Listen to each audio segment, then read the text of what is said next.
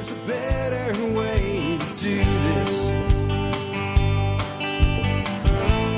Let me show you a better way. Hi, folks. This is Jack Spirko with another edition of the Survival Podcast. As always, one man's view of the changing world, the changing times, and the things we can all do to live a better life if times get tough or even if they don't.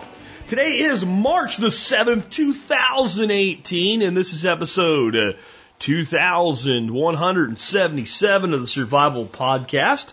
And I've got a guy coming on the air with me today that you've heard of a million times, but you probably won't recognize his name. His name is Ben Fetterman. Who the hell is Ben Fetterman?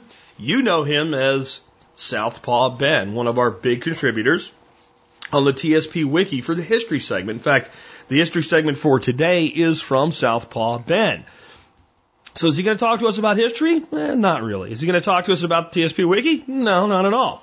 Maybe a little bit. He's going to talk to us about a project called Odyssey of the Mind. This is a competition for school children. And Ben has competed in Odyssey of the Mind for 4 years in high school, including one trip to the World Finals competition and 3 times to the Pennsylvania State Finals. He's going to tell us what this is all about. He's currently a sophomore in college at Penn State University. And apparently this has had a big influence on him. And he really thinks that it can help a lot of our listeners out there with your kids and getting them more out of their educational process. We're going to even talk a little bit today about how, homeschoolers, et cetera, can compete in this, what this project is, and how giving children the opportunity to solve a big problem can actually turn them into better young adults as they grow up. We'll have all of that and more in just a bit. Before we get to Ben, let's go ahead and hear from our 2 sponsors of the day. Sponsor of the day, number 1 today, bulkammo.com. Guys, it's a really simple thing. You got a gun, you got no ammo, you got a club. Can't do what a gun's supposed to do. You don't have a lot of ammo, you can't train with the gun, and if you need the gun to do something at some point, you may not be up to the task because you haven't trained enough. So you need ammo, both to make sure that gun is usable when necessary and to make sure that you train so that you can be usable when necessary. And that's true of all things. Doesn't matter if you're defending your home or your property or somebody else, or you're just trying to put meat on the table. Now, the thing about ammo is it can add up and get expensive. So what you want is huge availability. You want great pricing. And if you're buying it online, you want lightning fast shipping. The place you'll find that all, bulkammo.com. Remember, they do a discount for members of the MSB. So check the MSB before you order if you're a member. And if you're not a member, you might want to become a member because that discount alone can do a lot toward paying for your membership for a year. Next up today, Self-Reliance Magazine, brought to you by the same folks that brought you Backwoods Home Magazine for over 20 years.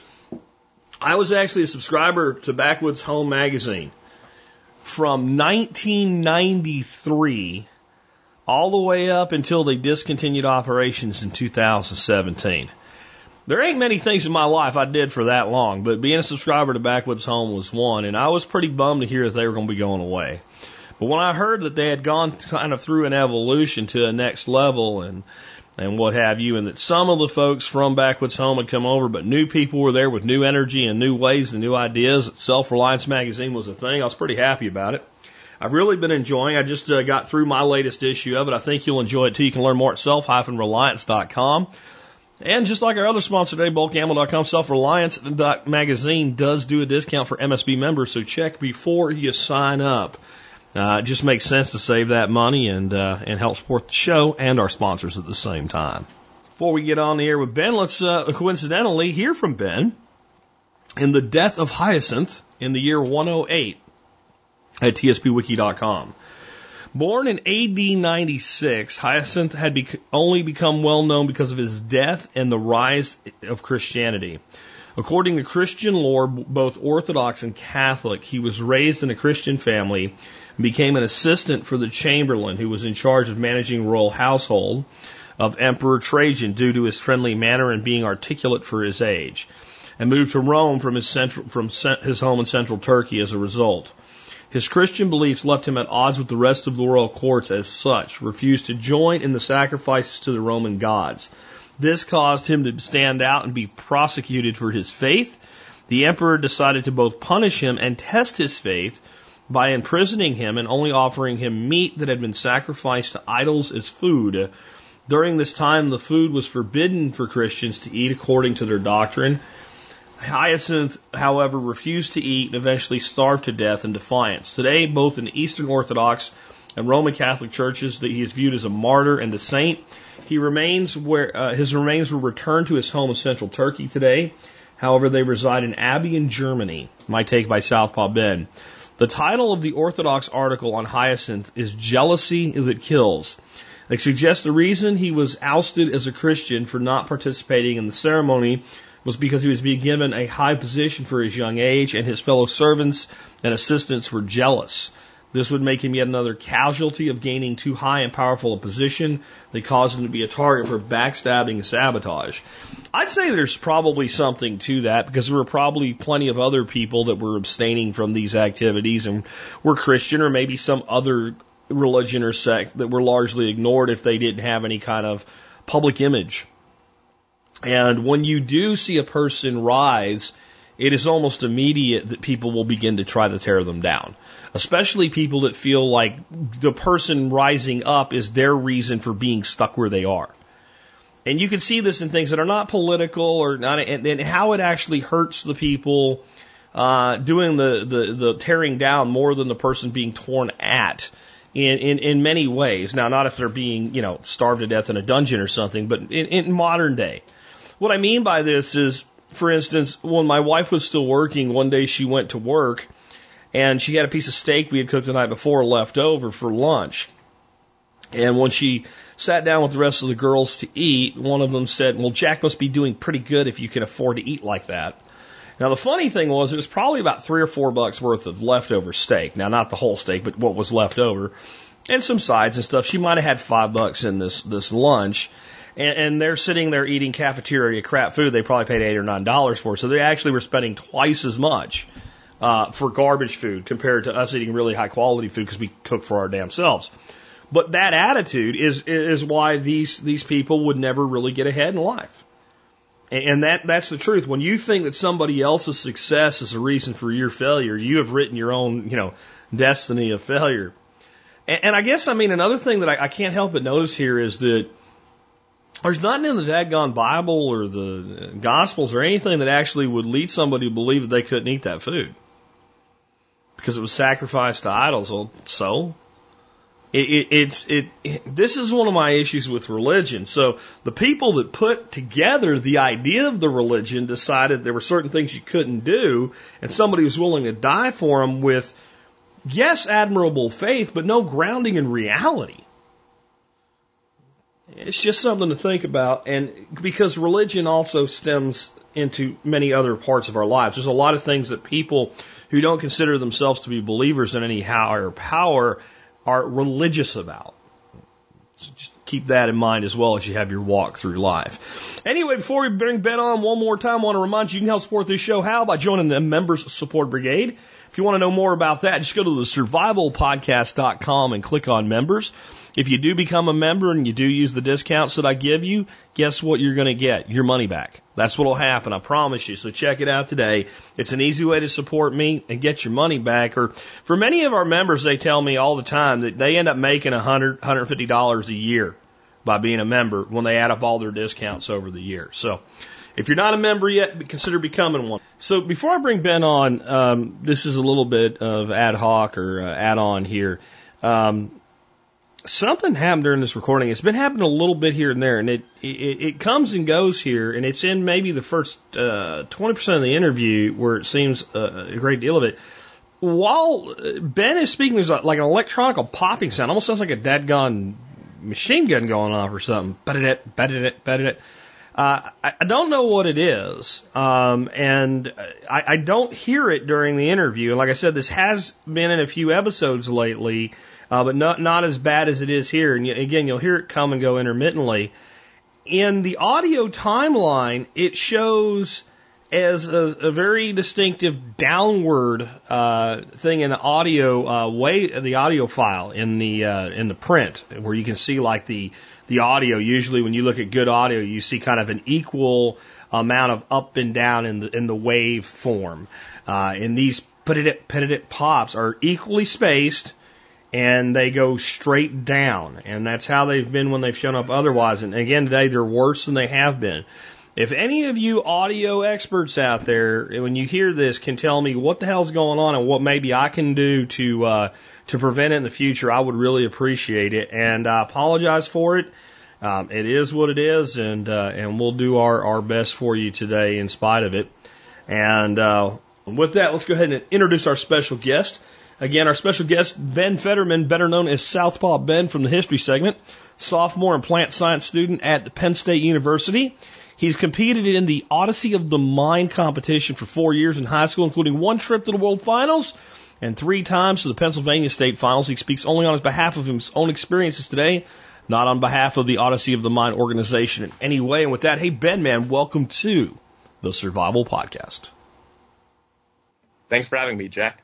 Hey, I'm glad to have you here. I was telling people during the intro, like, I'm going to tell you who it is, and you're not going to know, but you do know. And I'm like, it's Ben Fetterman. And I'm like, who's Ben Fetterman? It's Southpaw Ben. So you've been providing content for our show for a long time now as a contributor to the history segment. But you're here to talk about some other things today. But before we get into what we're here to talk about, which is Odyssey of the Mind, can you tell people just a little bit about yourself, kind of your background? I guess we're going to talk about that kind of in the show today because we're going back to when Ben was in high school. But, what led you to take up extra projects like this? And what are some of the things you got going on in your life outside of it?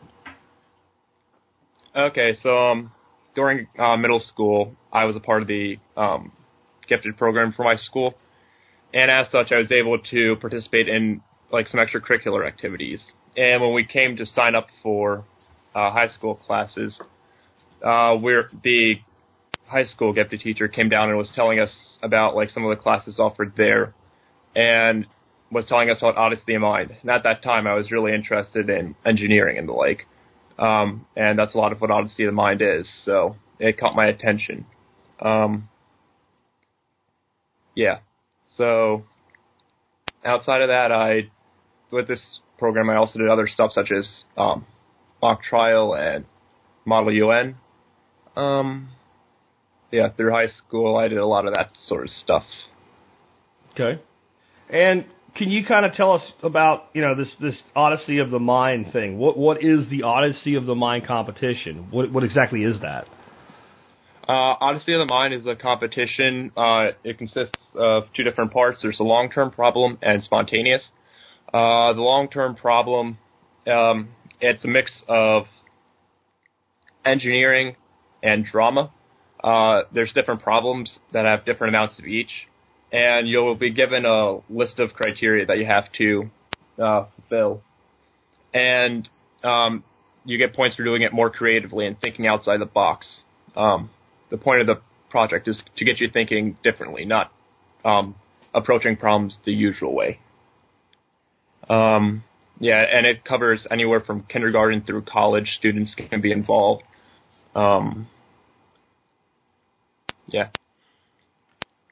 Okay, can you give us an example of what are the main types of projects, like maybe even like an example of one and some of the ways that people worked through it? Okay, so for the long-term problem, there's 4 main types of problems.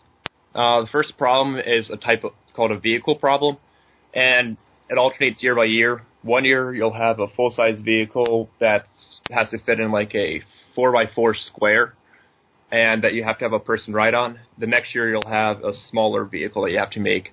That's about 18 inches by a foot. And that's generally focused on engineering and less focused on the skit. There's also stuff like technical problems where it's a lot less engineering-based, a lot more drama. There's the classics, which will be something like reimagining a classic fable or something and changing it into modern day and then incorporating a little bit of engineering to help make the story go better. There's a structure which, do you remember, like, if you ever made those balsa towers, like, that they'd stack weights on in school? Yeah.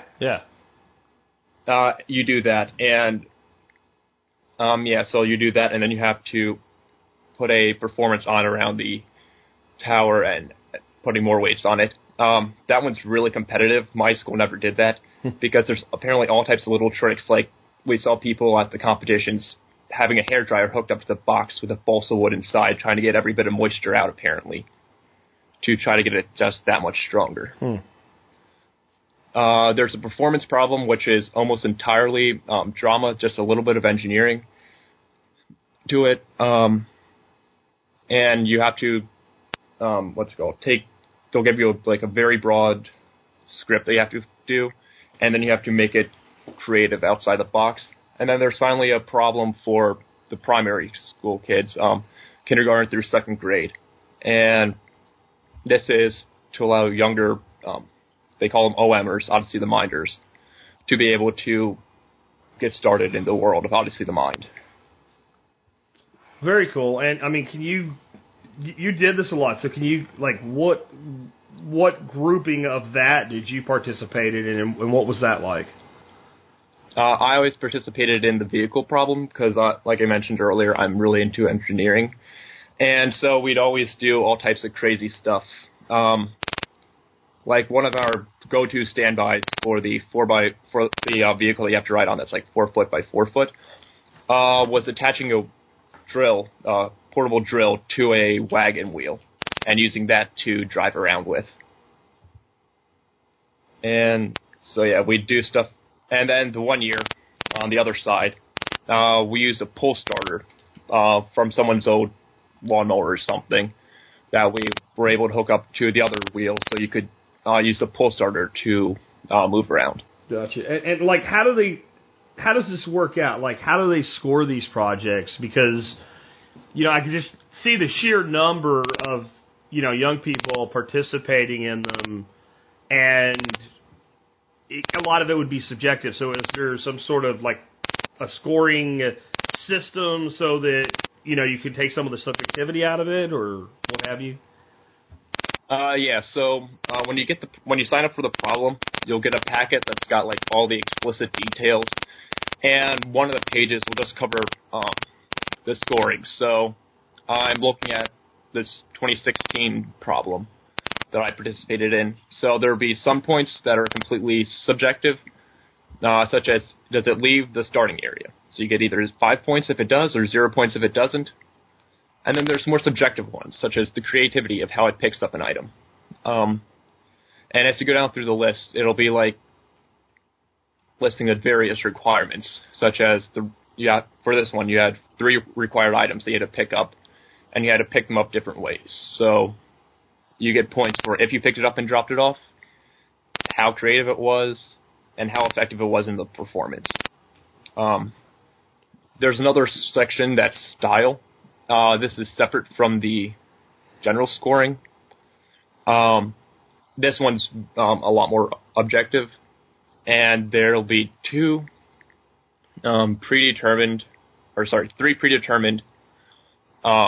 style elements that you have to select. For this one, it was the artistic quality of one of the required repurposed items. So you would choose one of the items that you're using, and you had to make it look really nice or impressive, or yeah. And then the second one was creativity of repurposing one or more trash items in a costume. So you would say, in this costume, we repurposed this, so you want this to be scored for our style. And then you have 2 free choice items, so you can choose anything from your performance, such as something about the dialogue, maybe, or creativity of the propulsion system. So it lets you choose the area that you want them to judge you on for style. And the final area for scoring is spontaneous, which is almost like a whole other separate competition in and of itself. Can you kind of explain exactly what that is then? Okay, so spontaneous is a short-term problem. You can practice some for it doing past spontaneous problems or similar things to spontaneous examples that they have given. So it breaks down into 3 groups. There's verbal spontaneous problems, hands-on spontaneous problems, and then combinations. Verbal, you'll be given a question or prompt, and then you have to creatively answer the question. So if you're asked, name things that are green, they'll grade you on how you respond, such as if you say something like grass, that's just green, you'll get minimal points. Well, if you name something creative, like maybe name a green technology, you'll get more points for it. Gotcha. So, like, how... yeah, that's actually kind of cool, because I've actually seen some, games that are like that or whatever. Like, everybody writes down what's green, but the only thing that scores is the ones that like, no one else, thought of. So it requires that kind of expanded thinking. Anyway, go ahead. I like that, because especially for kids in that age bracket, to have to think beyond, grass or clovers or something like that, to be able to think of something that maybe pairs off, that's pretty cool. Yeah.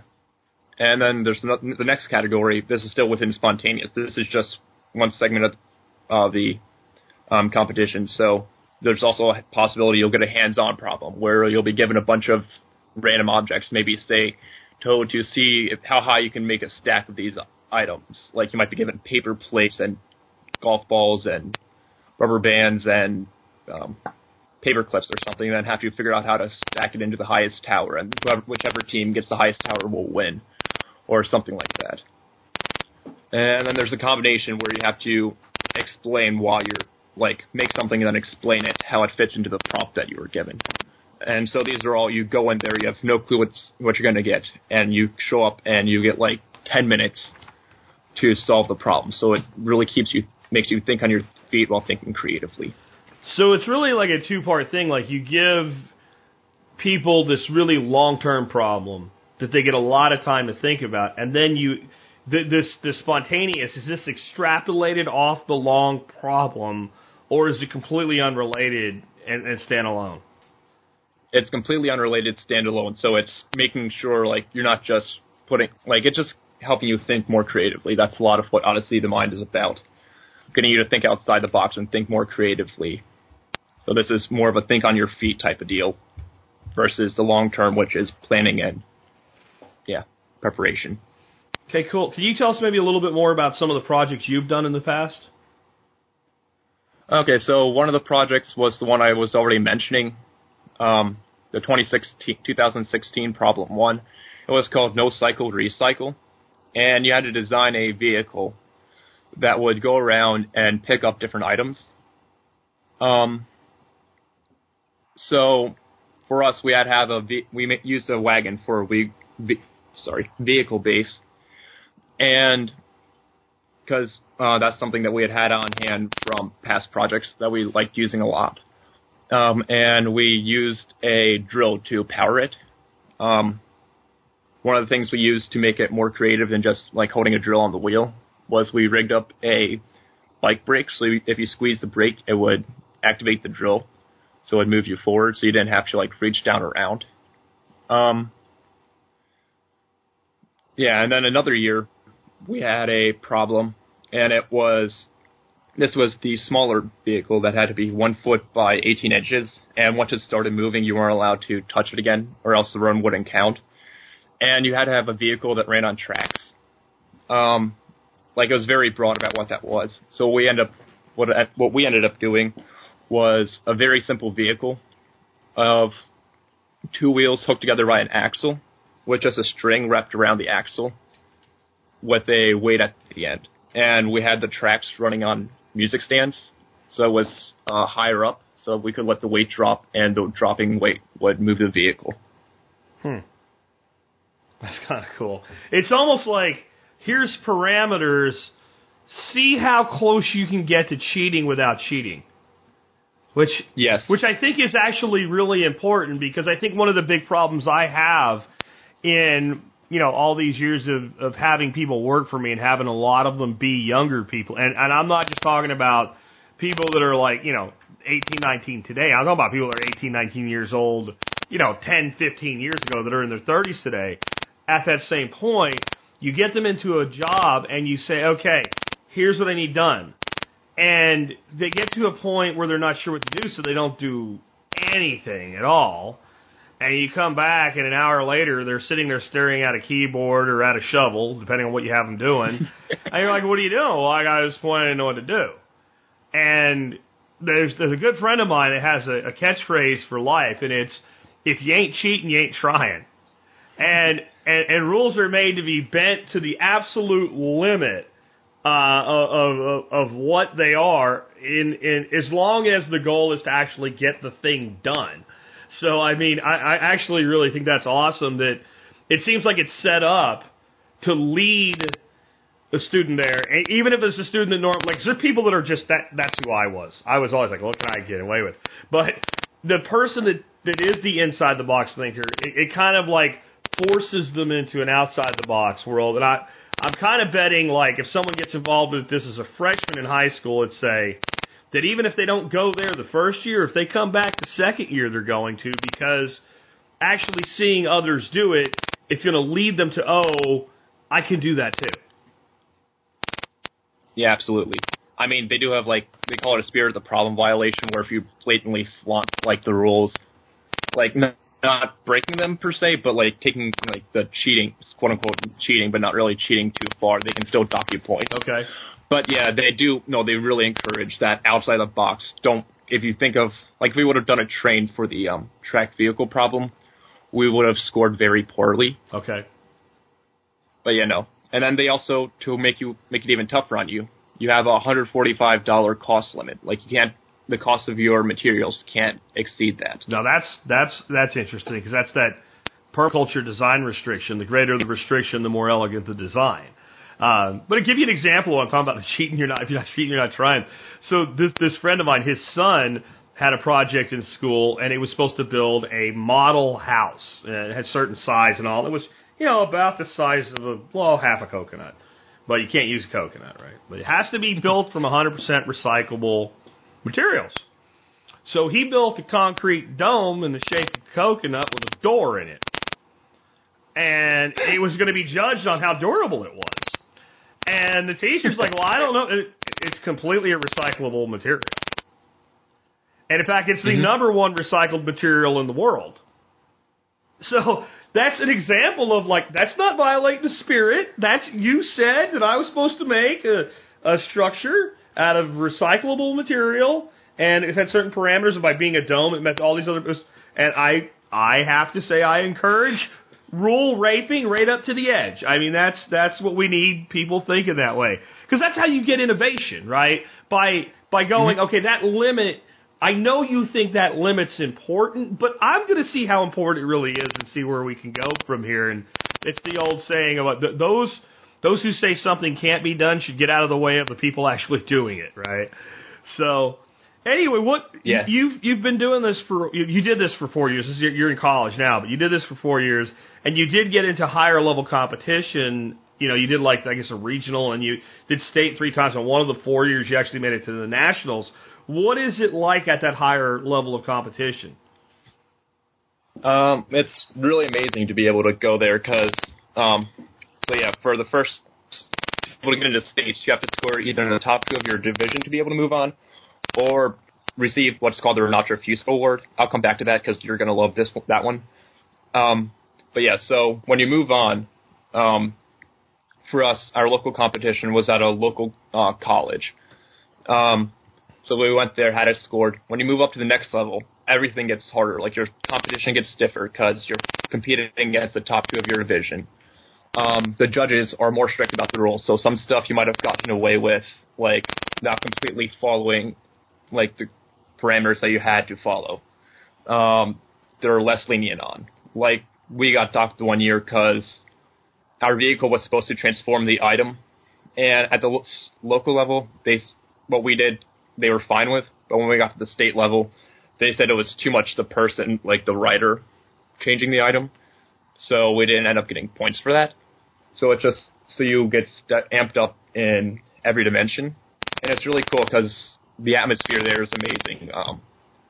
Despite how competitive it is, everyone's helping each other. Like, one of our neighbors, neighboring teams forgot a drill or whatever, so we just let them use ours. We needed to borrow someone's hot glue gun or a little bit of hot glue from them, so they let us borrow theirs. Like, it's a competitive environment, but it's a friendly one at the same time, so that's really cool. Well, if you win, you want to win because you won, not because the competing team forgot their screwdriver, right? Absolutely, I mean, I get that. So, like, I guess my next question then, when you talk about the higher competition, like, so when you go to, like, your regional, your local, whatever it is, and you go on to, like, let's say state, or if you go from state to, like, national, do you have to present that project the same way you presented it the first time, or can you tweak it and modify it as you go to that next level? Not at all. You can trash the whole thing if you want and start from scratch. Really? Yeah, it's just your team showed that it was good enough, you can move on. Our one project, it wasn't great for the local. We ran up on the deadline.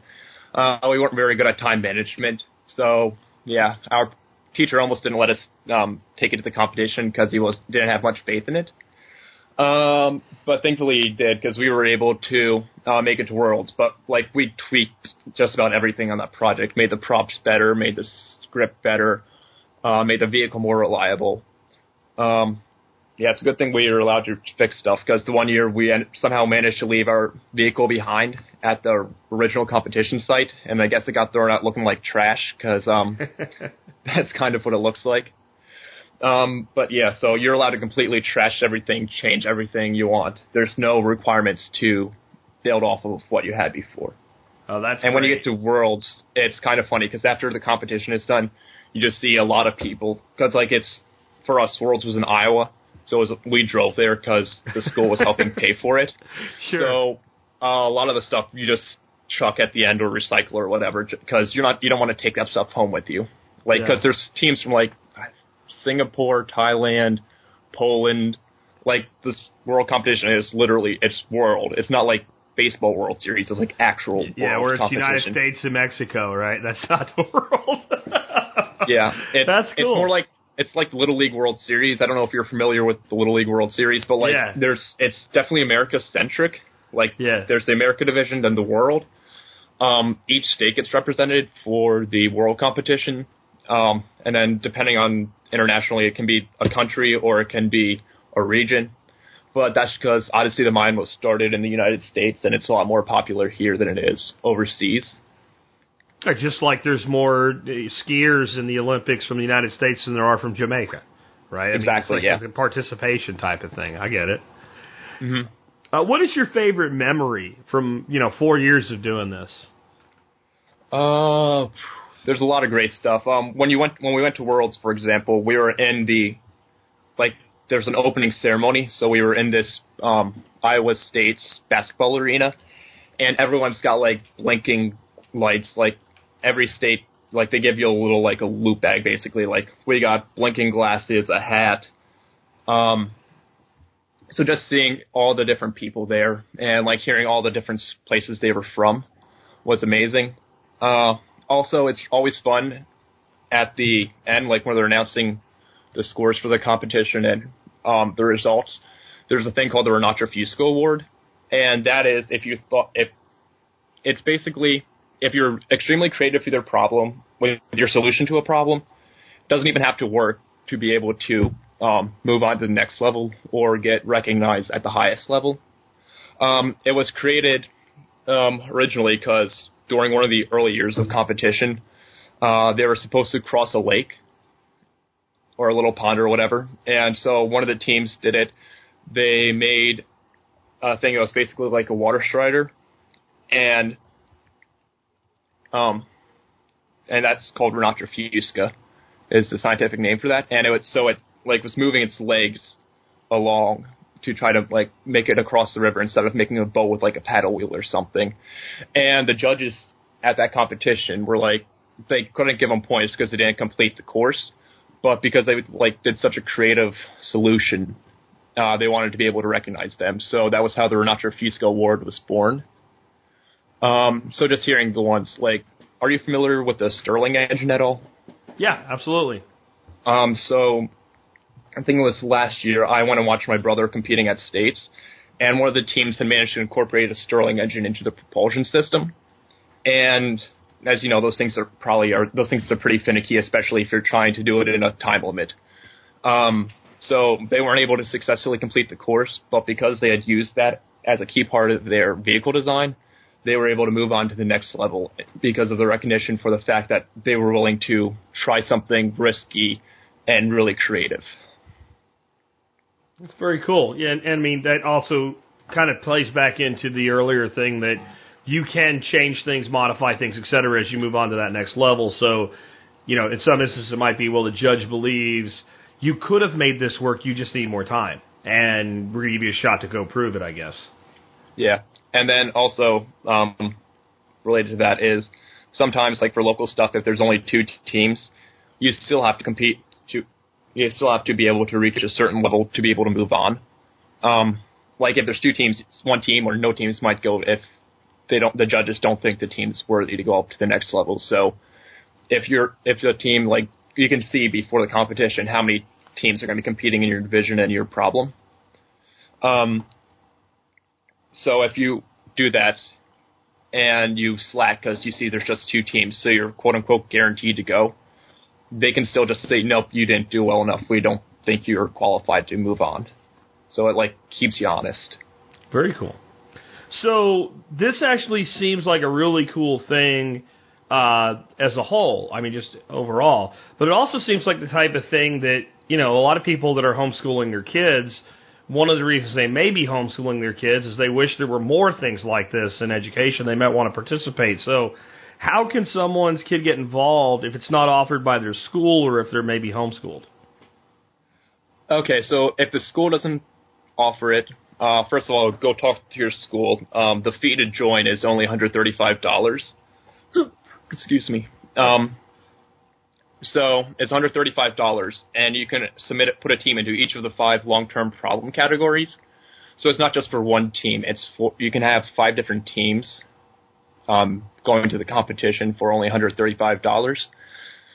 And also you can get any organization, such as a church or even your homeschool co-op, to be able to get together and put together a team to go. You don't have to be through a school. I sent you a link over Skype that has like your local program, so you should be able so if someone's interested in this, they can contact their local organization to find out exactly what's involved, because I think that, like, getting involved for your regional or state level varies state by state, as some states have more or less competition for it. More available competitions, so you might have certain states where there's not even enough for a local competition and there's just a state competition, while other places, like in Pennsylvania, we have both a regional competition and a state competition. So you have to go through your regional first. Well, that's great. I'll make sure that link is in the show notes. How would you say this maybe has impacted you as far as, like, when you look at, like, your contemporaries in college now? I guess you're probably around 20, 21 years old. When you see people working on a problem, or if you've met alumni from this competition, do you see a difference in their approach to trying to get something done? Absolutely. Well, this is going back to high school for me, but for my one physics class, we were supposed to design a, like, putt-putt course, like a small one, and then make it, like, out of wood to scale or whatever. So instead of just making, like, have it decorated fancy, I decided for my group we were going to make a 2-story golf course for it. So that was me working on thinking outside the box, which I was prompted to do more from Odyssey of the Mind.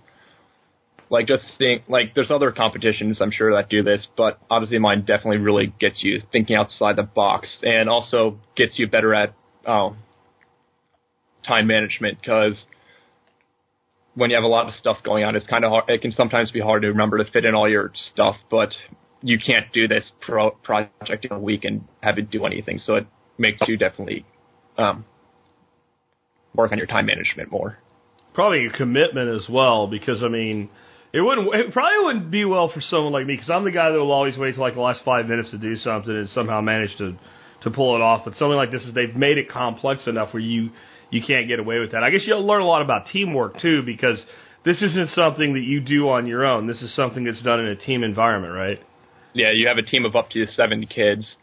But yeah, no, if you're trying doing this by yourself, you're not going to have a chance. Yeah, it's really strong on teamwork. And like you, I also put stuff off to the last minute, but it really forces you to plan ahead. I mean, it's probably, too, that accountability of the other team members, not only like saying, hey, we need you to do this, but also not letting people down. And I think that's another, like, really great thing to be teaching our young people is, like, you can't just screw off because it's not just you. Other people depend on you because in school, a lot of times, yeah, you can screw off if you want to, and it doesn't really affect you're screwing yourself, but you're not hurting anybody else. But in this, you've got people that have a lot vested in it. And if you're not pulling your weight, you're letting other people down. And that's one of those real world lessons that kids don't generally get in school. Because when you go out and get a job or you go out and work in a company or work on some sort of a team, and I guess the only place you really do learn that in school is team sports or the occasional team project. But this actually really reinforces that. Yeah, the one year we had a kid who was a major slacker, and everyone was always getting on him, hey, you need to do your part, you can't just slack off like it. He was one of the kids who just kind of slides by in school, and he ended up towards the end started getting more involved with it. But yeah, you definitely get a lot more encouragement to work together with the team. And another thing we learned from Odyssey of the Mind was that sometimes a little bit of conflict within the team can be a good thing. Like the year we got to Worlds, we were always like butting heads, trying to figure out how to do stuff better. Like it was conflict in a good way. Like we were each trying to come up with better ways to do stuff, and that was one year we were able to get to Worlds as we kept like, hey, we should do it this way. No, that's not good. This is the better way. And then back and forth. And like about the teacher, a little bit crazy some of the time, but it ended up working out quite well for us. But that's a real world lesson. Because in the teams I've worked in, marketing projects and stuff, with the more talented the team, the more disagreement there is during the process, the more work it is to come to consensus. But that's how talented people work together. This is wrong, that's wrong, no, this is right, here's why I think that. And eventually, it's not one person that dominates and wins, basically the title of leader that takes over and makes all the decisions. Each of these things goes through a process till consensus is reached, so that when you do proceed with it, it's not, well, Ben won because he was the biggest dick in the group, right? It's Ben contributed this, and Tom contributed that, and Susie contributed this, and that way everybody has buy-in to the final decision.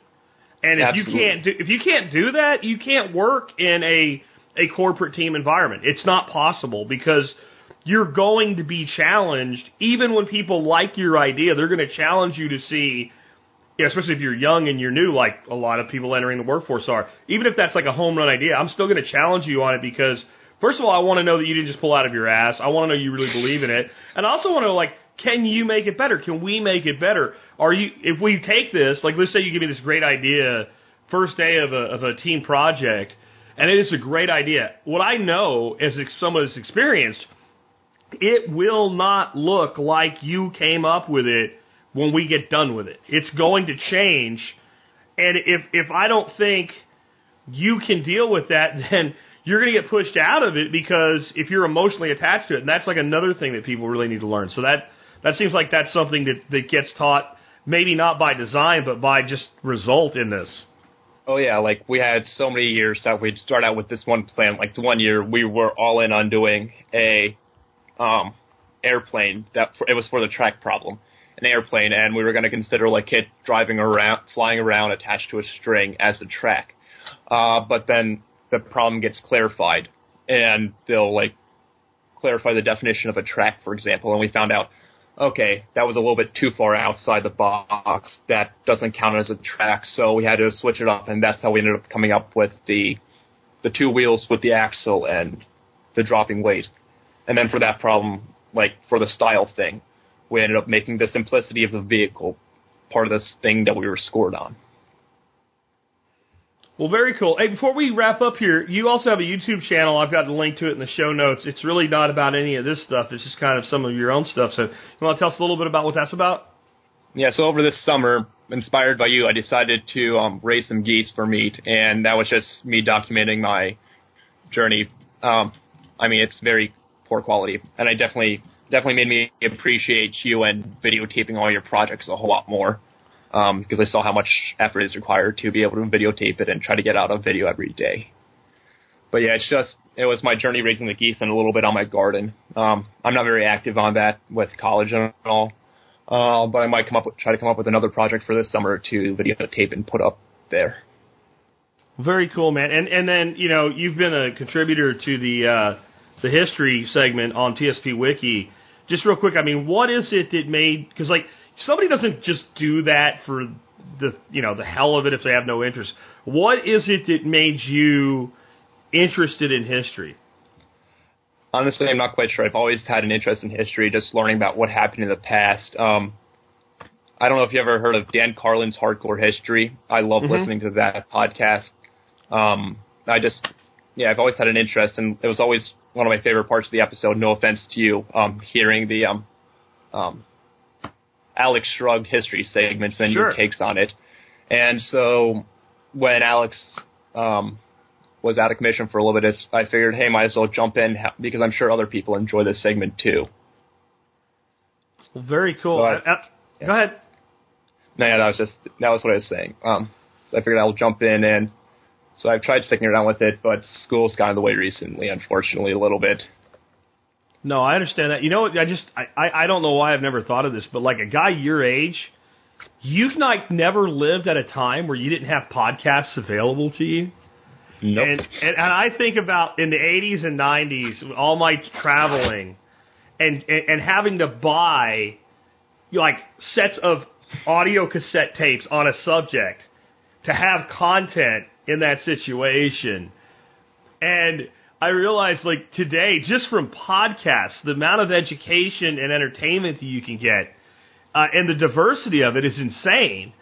And I think, maybe it's not just people always say kids don't know how good you have it. I never really thought about that. I would have been a mad podcast consumer in my early 20s. I would have been, listening 8 hours a day because I was in the car 8 hours a day. And we used to have, if you wanted to learn about a subject, you might spend $100 on a tape set, that was maybe 15 hours of content. And you'd wear that thing out before you'd take it and trade it in and sell it secondhand or whatever. So it's kind of a cool thing, I guess, really, to think about how much people can gain from podcasts. Oh, yeah, I've learned more from podcasts and YouTube and the internet than I have ever from school. How you're saying you spend $100 on, you'd have to spend $100 on the tapes that I spent, to get some of the old podcasts from, get all the old hardcore history podcasts. Through Dan Carlin, you have to pay for older ones, so I bought all of them. It was $100, but that was that's probably hundreds of hours of podcasts and information there. Yeah, it was absolutely. So worth it. Because it's so much more scalable. So the other thing was when I was young, I remember it was a big thing in marketing. You would make a tape. There would be an infomercial. There would be maybe an hour-long infomercial, 30 minutes each side, that was about this product or this service and all these wonderful things that it did. And it was actually very effective on a percentage basis. If 10,000 of them were sent to targeted people, you might have a response rate of 10 to 15% that at least became higher-level leads. But it was damn expensive because each tape was, you had $1 into it, plus, say 50 cents for shipping and handling another, so $2 into the production and delivery of a single tape. And if the analyst that figured out, okay, in our budget we can spend $22,500 and do 10,000 people, and here's our 250,000 person database. We need to pare this down and find the 10,000. If that analyst got that wrong, the money was gone. But you can take and create this content today that's a story or a marketing thing or an educational, and it is as scalable as the demand. In other words, when we get done with this show today and I edit it, I'm done. And 10 years from now, if somebody wants to listen to it, they can. I don't have to push another button. I don't have to do anything else, and I don't have to manufacture it in any way, shape, or form ever again.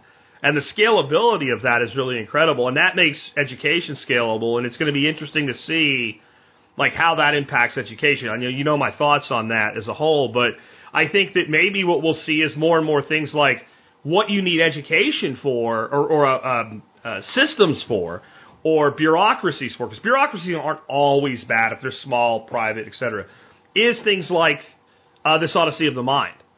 And more so than so that Johnny can learn to sit on his ass for 7 hours a day and be told he has ADD because he doesn't want to. You know what I mean? Like, yeah, oh yeah. You know. So anyway, man, I really appreciate your contributions to the history segment, for you being with us today, and thanks for being on the air with us today, Ben.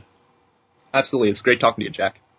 Well, after all the times over the years that we've heard from Southpaw Ben, it was good to actually hear Southpaw Ben, and I think this is a really great project, and I think it's something that you know, I come down on the education system all the time for very good reasons, but if your kids are in it, they might as well get the best they can out of it, and that's the truth. I mean, in spite of some of my criticisms, in many ways, you get out of the school system and the programs around it, and independent programs like this that work with it, what you put into it. And the better job you do as a parent in guiding your child through that, the better results they're going to get as students. Anyway, with that, I want to remind you a really simple, easy way to help support the Survival Podcast is do your online shopping. When you're going to do that, just go to tspaz.com first. TSPAZ, tspaz.com. You go there. And you just kind of cruise on around, and you can see all my product reviews and stuff like that. But as long as you go there before you shop online, you can help support us no matter what you eventually buy, which means it doesn't cost you nothing to do a little bit to help us out. Now, our product that we have reviewed for you today is one I reviewed a long time ago and decided it was time to bring it back around. It's made by Hoosier Hill Farms, and it's paprika. Yes, paprika, the spice. Now, why do I bring these cooking spices around so often? There's really three reasons. First, they're consumable, meaning you're going to use them over and over again, so it makes sense to have high quality and save money on it. And the second one is that they're expensive in small quantities, which is the way most people buy them. If you want to really have a heart attack, you think about what you pay for a piece of steak or something like that, go to the spice aisle, and that little bottle of paprika you get for $4 or something like that. Down on the price label, you'll see a thing that prices it by the ounce or the pound, and do the math and figure out what you pay for a pound of paprika. You might do an old Fred Sanford, I'm coming. I mean, literally, when you realize like you're doing this for all these different seasonings and spices. So it just makes sense to pay less for them. And the third is they're incredibly easy to store in bulk. So it's not like it's a complicated thing. I mean, you go out and buy a cow, well, you better be making a bunch of biltong, a bunch of beef jerky, or you better have a big ass deep freezer. If you buy a couple pounds of paprika, you throw it in some jars and you're good for a year. I mean, really, it's that simple. Now, when I was looking for a paprika to buy in bulk, I went and I did a lot of research like I always do. This brand has 195 reviews on Amazon, 4.5 stars overall. And so I gave it a shot because it's $13.99 a pound. And when I actually first brought this to you, it was $12.99, $1 in the past 2 years.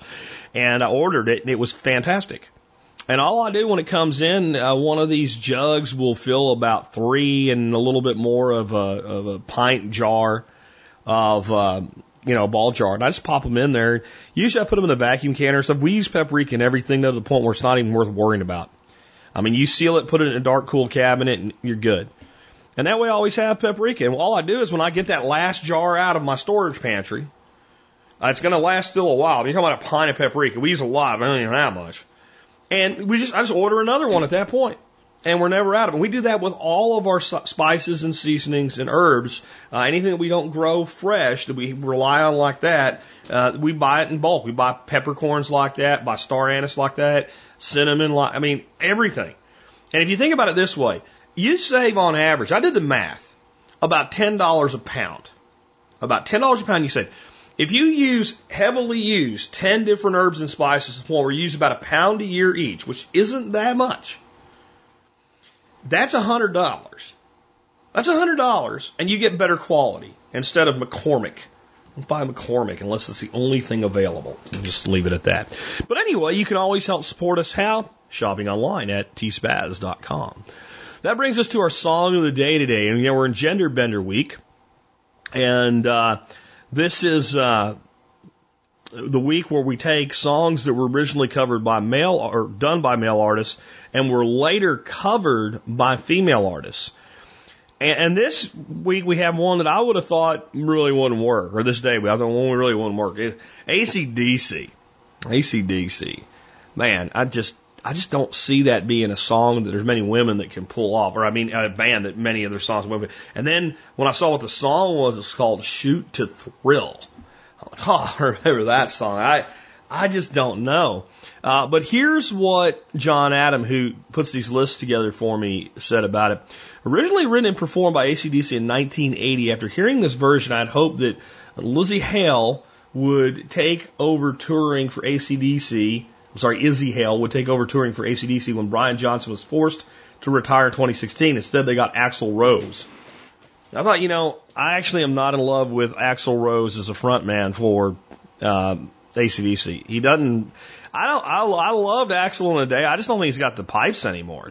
It's not there anymore, and it's not anything against him. He just doesn't have it. So I pulled this thing up and I went, "Holy crap!" when I heard that first line come out.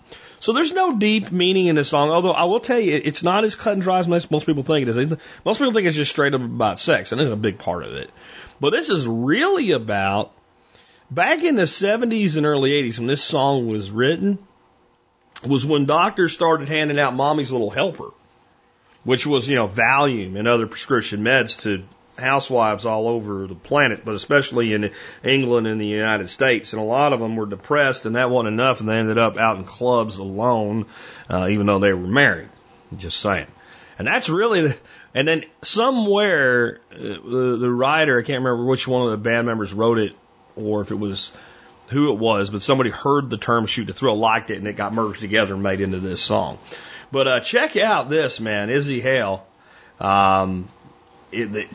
Just absolutely awesome. The band that she's in is called Hailstorm. And I had never heard of her, and I'd never heard of Hailstorm. I know I live under a rock, but when I listened to this, the first thought was, wow, that's really good. I can't believe she would actually be a better lead singer of the current AC/DC than Axl Rose. The second thought was, though, because see, I don't live completely under a rock. You know who Amy Lee is? If you don't, I do. And see, maybe you live under a rock. I said, man, she should hook up with Amy Lee. Well, I'm just going to say this. Go to YouTube, stick in Izzy Hale and Amy Lee, and see what you find. So I guess I'm not that deep under the rock. And anyway, I hope you enjoy today's bit of rock. With that, this has been Jack Spirko with another edition of the Survival Podcast, helping you figure out how to live that better life if times get tough or even if they don't.